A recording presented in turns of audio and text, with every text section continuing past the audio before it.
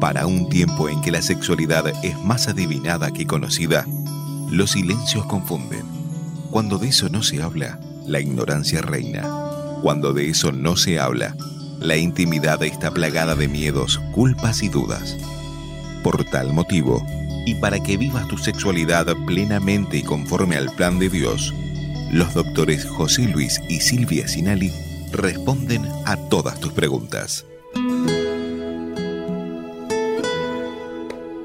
Culturalmente, las personas delgadas son más lindas y deseadas. Pero, ¿es verdad? Si analizamos los mensajes que los fabricantes de imágenes emiten a cada momento a fin de vender todo tipo de producto, es fácil comprender la obsesión por la imagen corporal que presenta nuestra sociedad.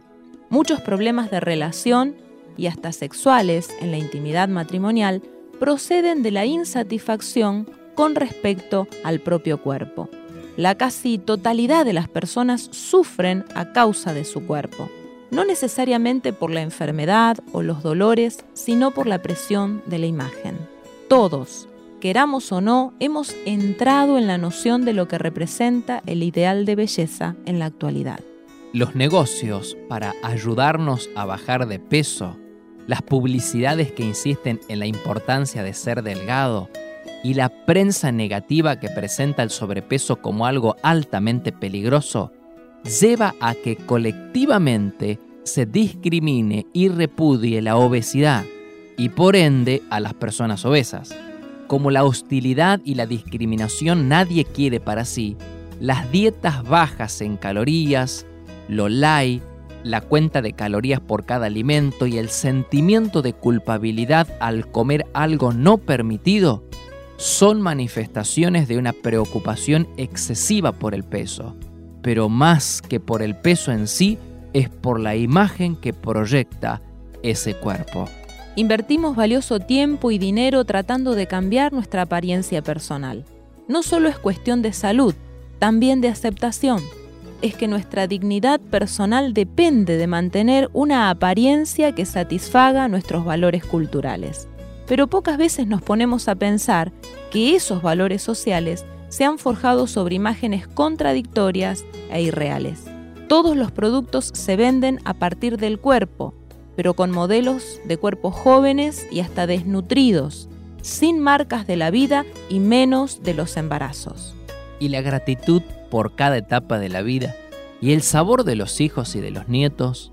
¿Dónde está la representación en la imagen publicitaria para las transformaciones por los años, por los partos, por la crianza de nuevas generaciones? ¿Por qué los ancianos, venerados a lo largo de la historia, son la antítesis de la belleza actual? Con todas estas contradicciones surgidas a partir de los medios, vemos la realidad de incontables personas que se niegan a asumir su edad, no aceptan su propio cuerpo y sienten que éste les ha traicionado porque no sirve para la sociedad en la que viven. Muchas personas han conocido en carne propia que el tratamiento que reciben de otros, las posibilidades de empleo, las perspectivas románticas, incluso el elegir dónde vivir, está casi siempre ligado directamente con la imagen que proyectan.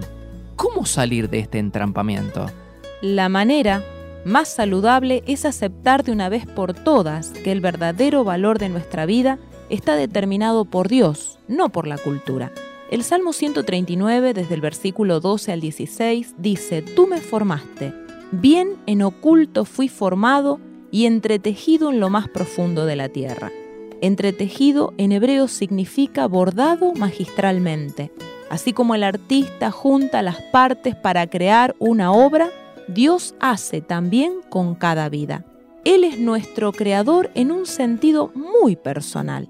Por ello, nuestra concepción, nacimiento y nuestra vida actual son el resultado del poder creativo de Dios, no solo de la voluntad de nuestros padres o del peso de la cultura.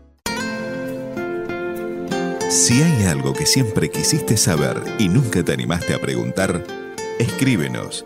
Avenida Castelli 314, Código Postal 3500, Resistencia Chaco, República Argentina, o a info@ @placeresperfectos.com.ar.